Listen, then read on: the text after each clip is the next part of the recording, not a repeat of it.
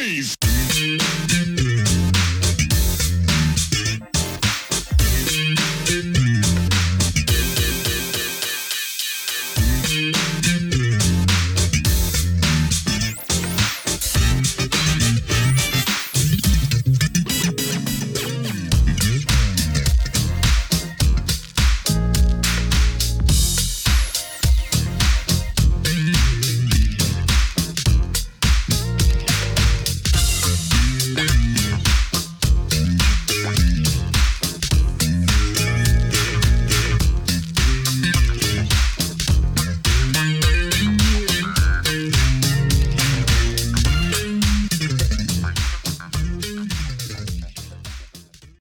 Welcome back to the next part of this Truth and Rhythm episode. Be sure to subscribe to this channel. If you've already done so, please share it with friends. Also become a member by joining Truth and Rhythm on Patreon, or consider donating at funkinstuff.net. Thank you so much for your interest and support. Enjoy. One thing about what you just mentioned, it makes me think of a lot of things, but one is that, you know, how Prince didn't allow the time to use their name, like when they came back and they had to do Original 7. And then just this year, the estate was blocking Morris from using that. You know? I didn't understand that. I mean, because, you know, I understand Prince doing it. I mean, you know, okay, because he's probably a little pissed off at Morris and everything. Plus, he played everything on the albums and everything, and he wrote all the songs and he published all the songs and everything. I don't understand the estate doing it. It's like, you're not Prince,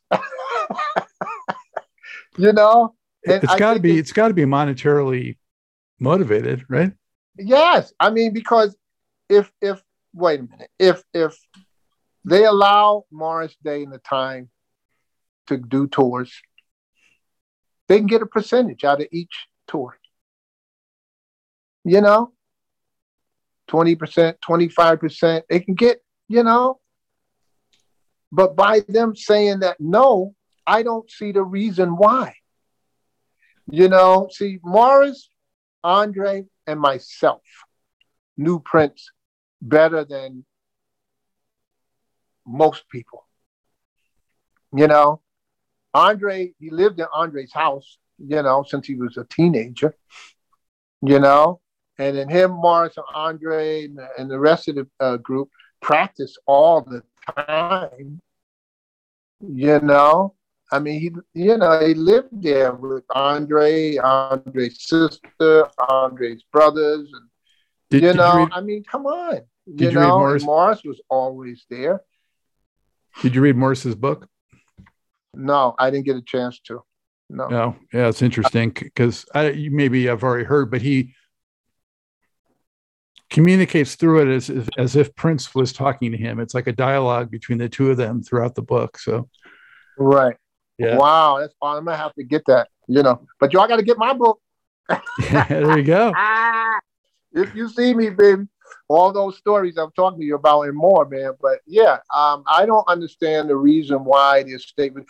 You know, they tried to stop me from using 94 East featuring Prince. I have this here when you're talking about plugs. So, you know, there's been a few different releases of 94 East with Prince. Yeah. Which is the one that fans should really seek out? Well, I like this one here because it has all those songs on you I told you about that I wrote when Prince came back to LA and came back from LA, and we wrote Love, Love, Love, and You Can Be My Teacher that he played on. Plus, those have the instrumentals on there also, you know. I wanted to do the instrumental versions of those too. So I like those. And then there's another one, 94 East featuring Prince on guitar with Fortune Teller and 1015 on it, you know, that we did. And that's out too. We did that in 2002, I believe it was. But yeah, the Symbolic Beginnings is a very good album that we did for Charlie out in London. And hopefully they can find that one now. And I don't even know if they can find that one, but search around, Yeah, well, if they can't find it, hopefully it's streaming somewhere at least. I don't know. Yeah. And then the Cookhouse 5 too, I don't know if the Cookhouse 5 is on that album that you showed me. Which is the first. This one seemed like the most comprehensive to me, so that's why. Yeah. Yeah. I got to bring up, of course, his passing, which we just had the anniversary of a week ago. This will air a few weeks from now. Actually, it's going to air probably closer to his birthday. 6 years, it's really hard to believe. I felt like I lost a brother. I'm sure you must have felt like that too. And, how shocked were you, and how have you come to terms? Scott, I'm telling you, man, it was very devastating for me. I don't know about everybody else who knew him like I did and stuff, but the documentaries and interviews that I've done since then, I've cried, and I did a previous interview in January where I didn't cry, which was good. And I thought that it was cool that I was really getting over it. But then I did another interview for Minnesota that aired last Friday, and I cried on that one. And it was very, very devastating, man. I could not, listen to his music without crying. I was in Florida, and I was driving and stuff, and one of his songs came on the radio and stuff. I had to pull to the side, and I wept, and it was very difficult for me. When I found out, my daughter had called me and said, "Did Prince die?" And I went like, "No, what do you mean, did Prince die?" I said, "He got the flu." I said, "Don't you remember? You went to Illinois and, and she said, "Well, a friend of mine who works at Paisley Park said that he died." And I went like, get out of here. So then I hung up from her, and then 3 minutes later, his ex-manager, Owen Husney, called me, and he goes, "Pepe, did you hear?" And I was going like, "Did I hear? What do you mean, did I hear?" He said, "Turn on your TV set." And I went like, "Prince had passed away and stuff." And I was just in shock. I could not deal with that, man. The whole house was crying. And it was just unbelievable. When I went out in my car, they had a poster of him on the freeway.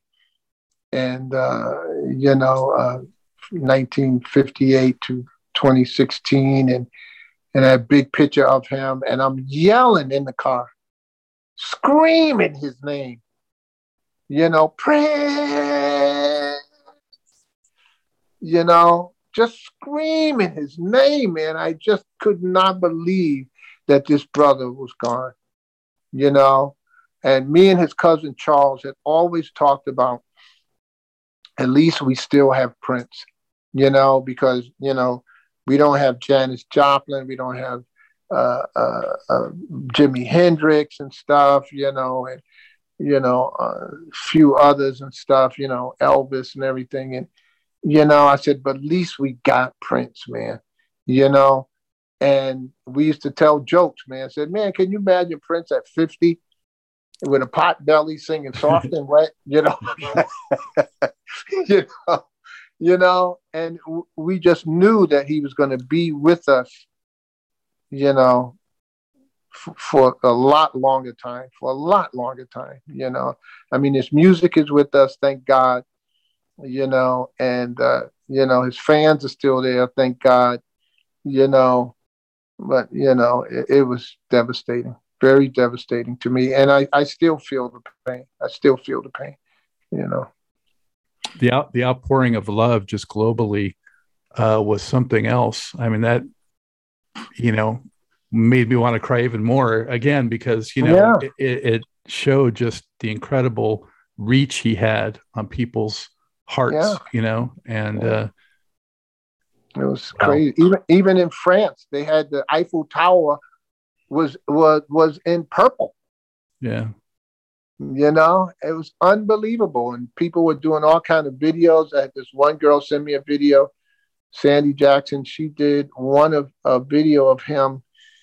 I forget the song, When Doves Cry, and she put that on the internet and stuff, There was just so many hearts, man, all over the world and stuff, it was, and I still sometimes, Scott, I find it hard to believe that he's gone, When did you last see a video of him? When did you last see him? The last time I had seen Prince, well, even talked to him, was in 2002. No, I seen him after that at Paisley Park doing a show, but when I really talked with him was in 2002, because that's when he had his name become a trademark, and we made our agreement of how I could use his name with 94 East featuring Prince, and his lawyers and my lawyers got together, and as long as his name is no bigger than 94 East, you can do it. I can't go 94 East featuring Prince, but 94 East featuring Prince, the same font, and everything like that, was cool, and that's why I didn't get when the state comes in and then Comerica tried to get me, you can't use that no more. And I'm not like, well, are you kidding me? I said, I've been using it since, forever, and if that's how I was making a living, because I never took a dime off of Prince the whole time I was with him. I never took not one penny. I did all of this out of love and my heart, man. I wasn't on no payroll. I didn't want to be on no payroll, and I didn't want no money from him, because I knew that our new artists, I knew that they need every penny that they can get their hands on. And I wasn't going to take from him. How am I going to do that? I'm teaching him, man. I'm mentoring him. I'm showing him what it's all about. And all I asked of him is just to pass it on. I didn't need any money and stuff, so that's how it was. Did you ever imagine, back in the day, that he would rise to the heights of success that he did? No, I did not. Maybe a lot of people said yes, or they thought that he would. I just wanted him to be successful. I wanted him to be able to make a living, and once I seen that he could make a living, I was happy, but I was even more happier that he made it to the higher echelon of entertainment, and I know that I had something to do with that. I helped at that, and that's all that I could ask for. I loved it. I absolutely loved it. What are your 3 favorite Prince songs of all time? Oh, well, I'm going to say "Do Yourself a Favor," because that's my song that he recorded, and but I liked his real funky stuff. I liked "Soft and Wet." I liked "Hole in the Head." I liked "Purple Rain." And of course, "Do Yourself a Favor." It's hard to pick one song, or even 2 or 3 or 4 songs that's your favorite by Prince. Sometimes it snows in April. Yeah.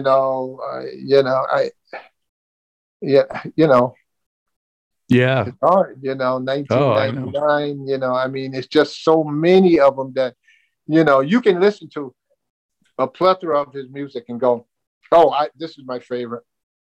Then another one comes on. "Oh no, wait a minute! No, this is my favorite." Then another one comes on. Little Red Corvette. All of it. Yeah. I mean, it's just amazing. It's an impossibility to only pick a couple. Yeah. When it happened, I was just so shocked, like everybody else, and thought, we would have him until he got into old age. And, he just Right. seemed like he was immortal almost because he was so active. He was so creative. He was so prodigious. Yes. But then in hindsight, looking back, I'm kind of thinking maybe in some way it was almost, there was some inevitability to it because he dedicated himself so much to music and the craft that he gave of himself so much that he gave it all. He gave it all. And we called him the lonely guy, because times are like Christmas and Thanksgiving when you're supposed to be with family. Where was he? Flying somewhere alone, and he had friends, man. Andre was his friend. I was his friend. Morris was his friend, more than family. We were tight, I don't have anything against his family. I met Sharon and I know Taika and I met Omar and, those are the people that I know. I love them dearly and stuff, I didn't want them to make his Paisley Parker Museum. I wanted it to be a working studio and stuff. So people would come around from all over the world to come there and play and perform and record, so I believe that they're doing that now. They're having a memorial that's being done on him in Minneapolis, and they're going to premiere it in June, and one of the people that I know helped put that together. And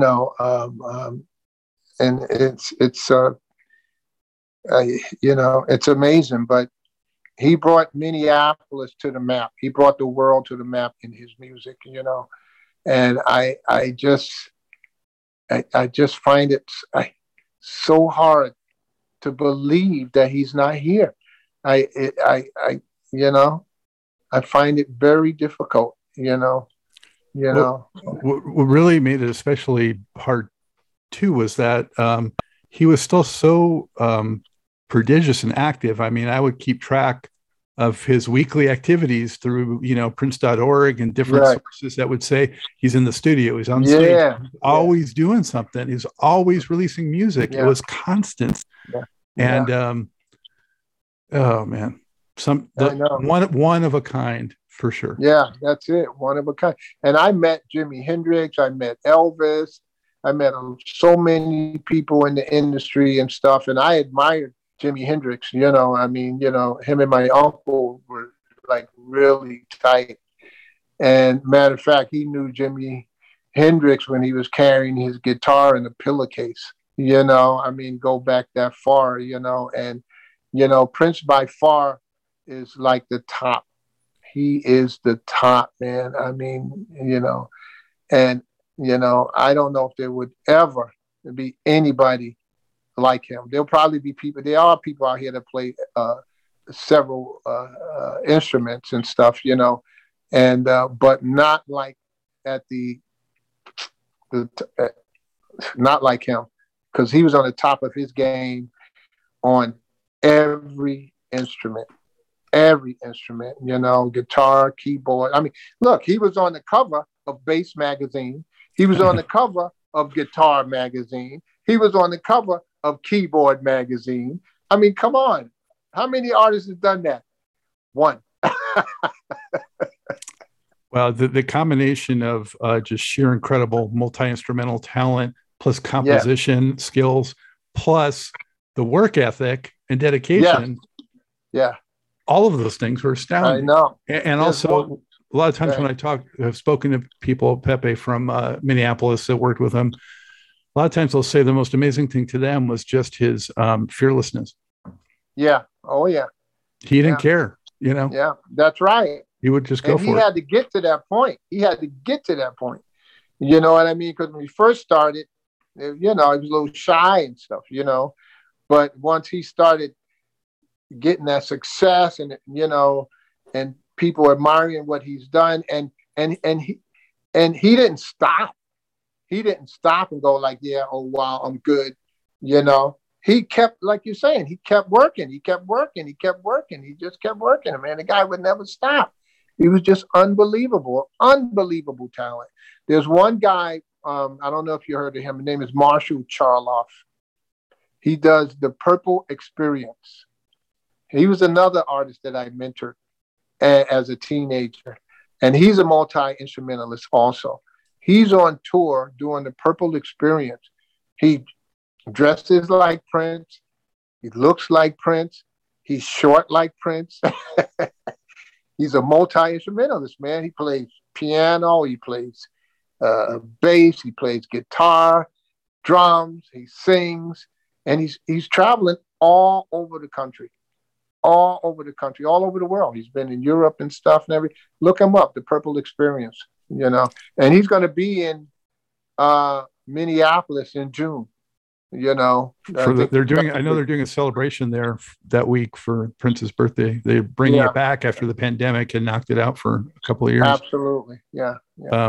When in those earlier years with Prince, you know, it's been well documented that he was, you know, into people like Santana, Joni Mitchell. Were there any of those or any artists that we don't know about that you felt like he was interested in or influenced by? Sonny Thompson. They idolized Sonny Thompson.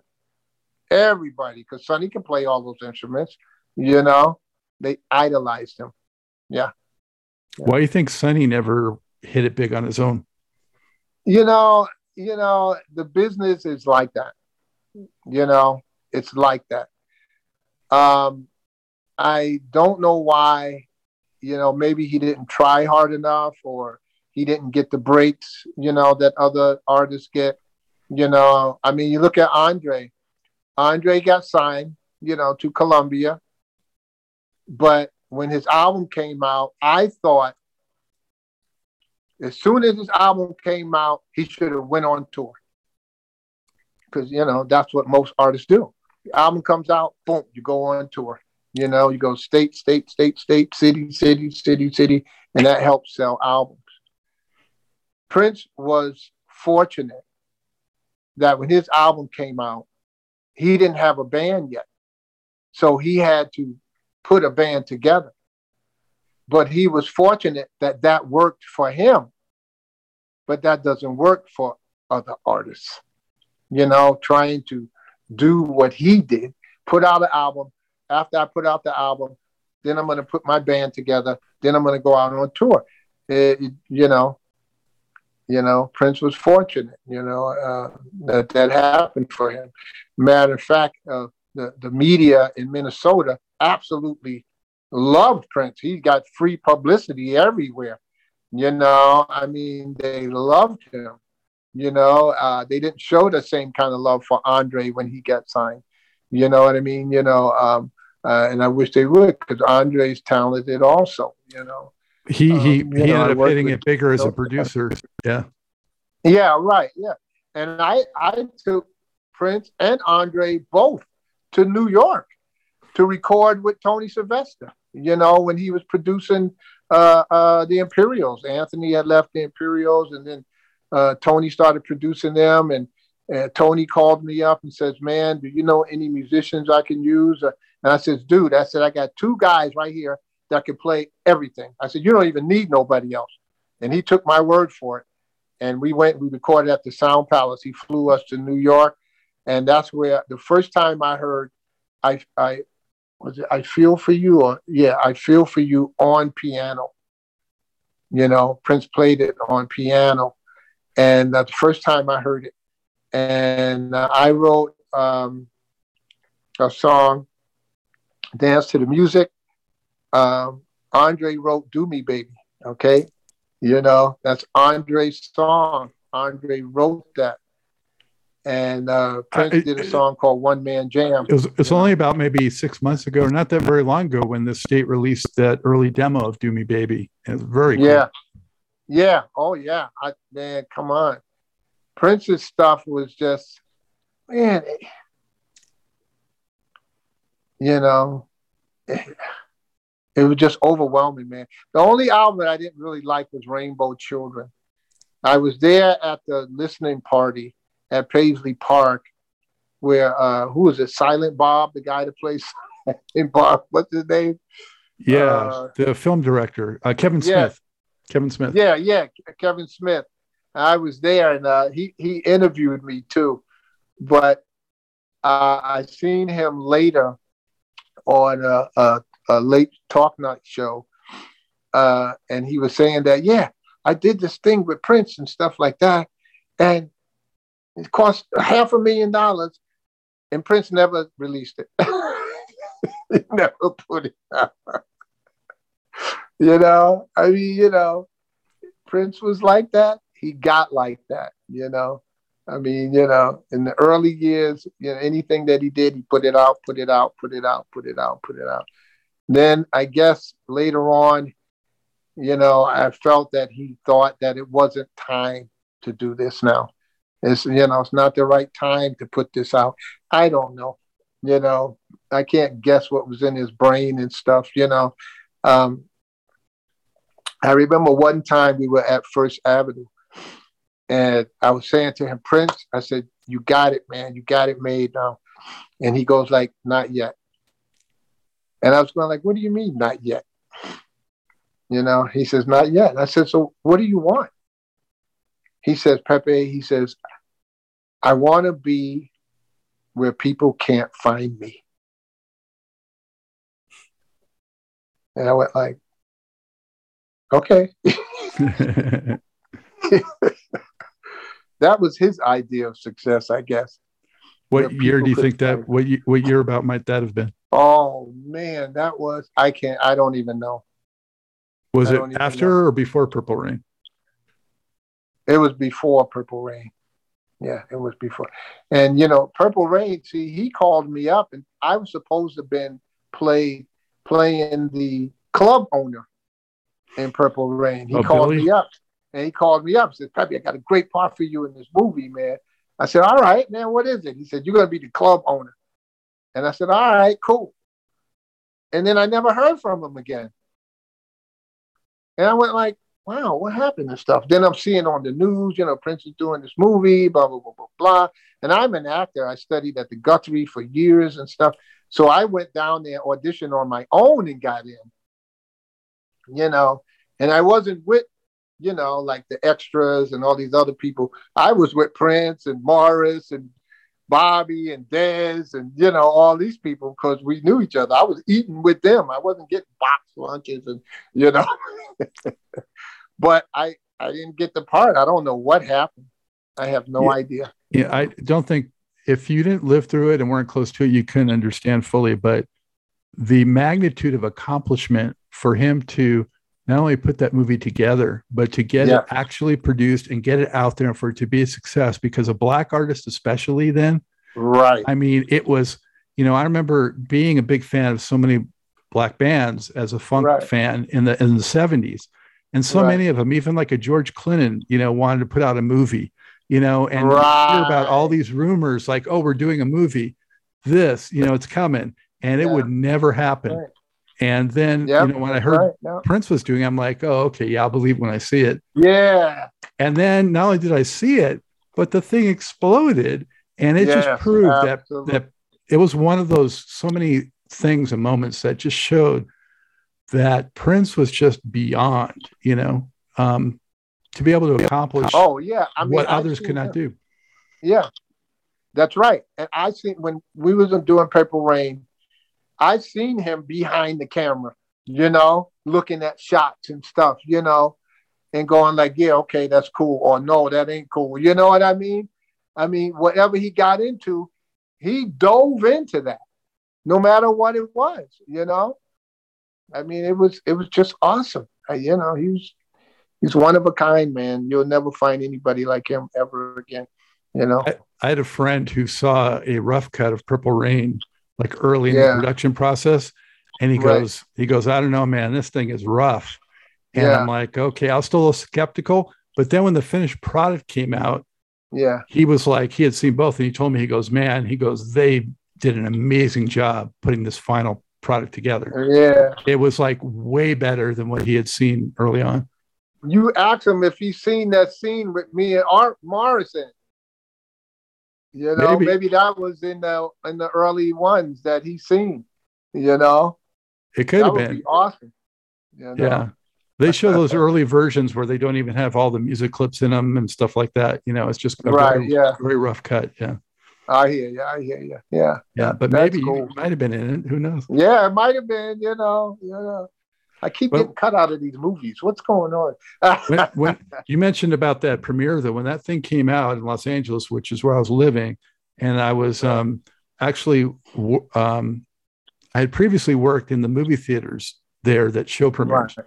and I was still friends with people that worked at them and things like that. So when it premiered and it came out in Los Angeles the same summer that the Olympics were there, and it was just incredible electricity just, throughout Los Angeles, and Purple Rain, it was all part of that. Yeah, it was awesome. I loved it. I love seeing the crowds around the corner. I just love that, because I haven't seen that since the 60s. When I seen that, I said, oh, wow, this movie is a hit. It's a hit. Yeah. I got to tell you one other thing, too, before we part, because you mentioned about the early concert, and that they didn't think he was ready. And, I had seen his first West Coast show at the Roxy, which was sort of like a showcase show, too, I guess, it turns out. And there were, women that were screaming and swooning over Prince when he'd do stuff. And the brothers, though, were like, some of them were calling him Princess because he dressed in leg warmers and bikini briefs, and he only sung in the high voice. So they were real skeptical, but the women were into him right at the beginning. Oh yeah, right away. You got the girls after you. You got it made.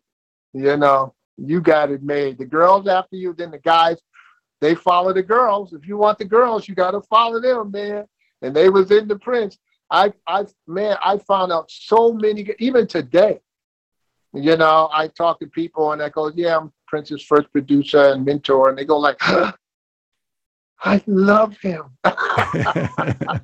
they just love him, man. It's unbelievable, man. Go ahead. I took my girlfriend at the time to see Purple Rain. Yeah. I'm a music fan. She ended up going seeing it 6 times without me.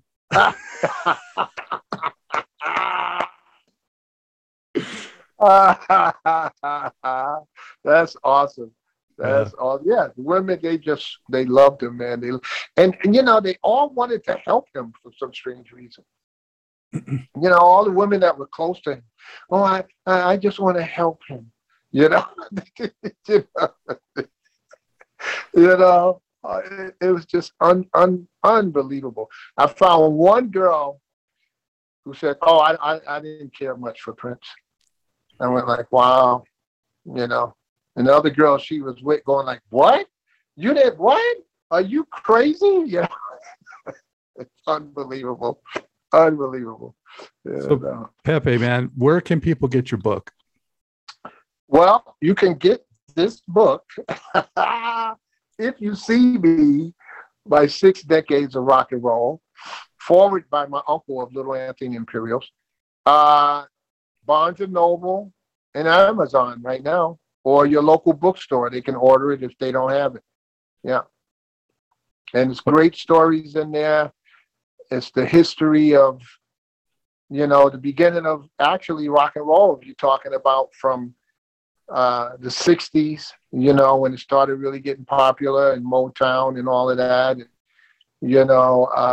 and then on to Minneapolis and, the beginning of how it all started. I mean, it's just, it took me 10 years to write this thing. I want you to know. And I was hoping that Prince would be alive to read it, but he died, just when I had almost finished it and stuff, but I wanted him to see it, that was my biggest thing. Cause I knew that he would be proud, and he would probably remember a lot of the stuff that was done, and even when I talked to Anthony from the Imperials, he read the book and he called me up and he says, Pepe, he says, man, he says, what an amazing book. He said, you got stuff in there that I forgot, so I know that there was stuff in there that Prince probably had forgotten and, things like that. And would have brought back that memory and stuff, and see what happened. Let me tell you one more thing. When we were in North Carolina signing albums for his first food, you bring in food, he'd sign your album. Security had got lapsed, and Prince was just signing albums, and Tommy was there from Cameo, and he was signing albums.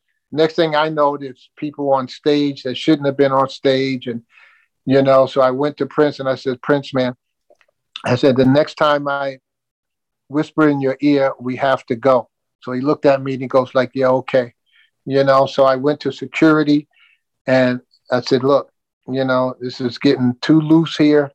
I got to get my artists out of here, get the limo outside, let me know when it's ready. So when it was ready, the guy nodded at to me and I went to Prince. I said, it's time to go. Prince jumped up, boom. And we went through a gauntlet of security and got into the limo, went back to the hotel. So Prince comes to my room and we're talking. He says, Pepe, and I goes like, what's happening? He says, I feel like a piece of meat being carried around. That's how he felt, And I went like, wow. And I said, okay, I got to bring this kid back down to earth. If he's feeling like he's a piece of meat being carried around from place to place. So I started talking to him about sports, children, birds, you know what I'm saying? Flowers and everything, just to get him reconnected to nature, and back to the real world. So Tommy comes in from Cameo because he wanted to really sit down and meet Prince because they were signing albums together. So he comes in and then we all start talking. And then come to find out, he lived in New Jersey in the same building as Prince's half-sister. And that brought Small World. You know what I mean? Yeah. So, and that brought Prince back down because he was on cloud nine. He had brought back down to reality. And I felt at that time, okay, now Prince knows how to get from this part in his brain back down to this part in his brain. You know what I'm saying? When he feels like being carried around like a piece of meat and feeling not attached, to be reattached, you have to start thinking about your family, your friends, and stay grounded. Yeah. Just to get grounded again and stuff. I thought that he knew that, but. What became of Chantel? Chantel, my ex-wife? Yeah, what happened to her? She still calls me today, Scott. Oh. She lives in Savannah, Georgia, and she still calls me today. We talk sometimes we don't, but she's awesome. She still gives me her support. She goes like, you people don't know. It was Pepe. Pepe did this stuff. I'm telling you right now, y'all better recognize and stuff. She has a good heart. She has a very good heart, man, I got to share with you. I interviewed just the other day Tom McDermott, who was in Rick James' Stone City Band, and his first pro gig before the Stone City Band was playing with Little Anthony and the Imperials when he was like kidding 19 years old. Yeah. No, what did he play? Do you know? Guitar. He played guitar, Tom McDermott. God, I'm gonna have to call my uncle and ask him if he remembers him. He said he got fired. He got fired, but yeah. Oh, no kidding. Yeah. That's too bad. Bruce Springsteen used to open up for Little Anthony and the Imperials. I heard that. I went like, excuse me? The Boss? And I met him too. I said, the Boss used to open up for you guys? I'm going like, yeah. Those guys were hot, man. They were hot. Even Priscilla Presley was hanging out with those guys, Elvis's wife. And then Diana Ross started hanging out with them. and Barry Gordy had to come and get her. I told you not to be hanging out with these guys. He was very protective of her. She was like 17, a little skinny girl and stuff, I used to run to the store for her and everything, Those are the good days. Good days. Yeah, good days.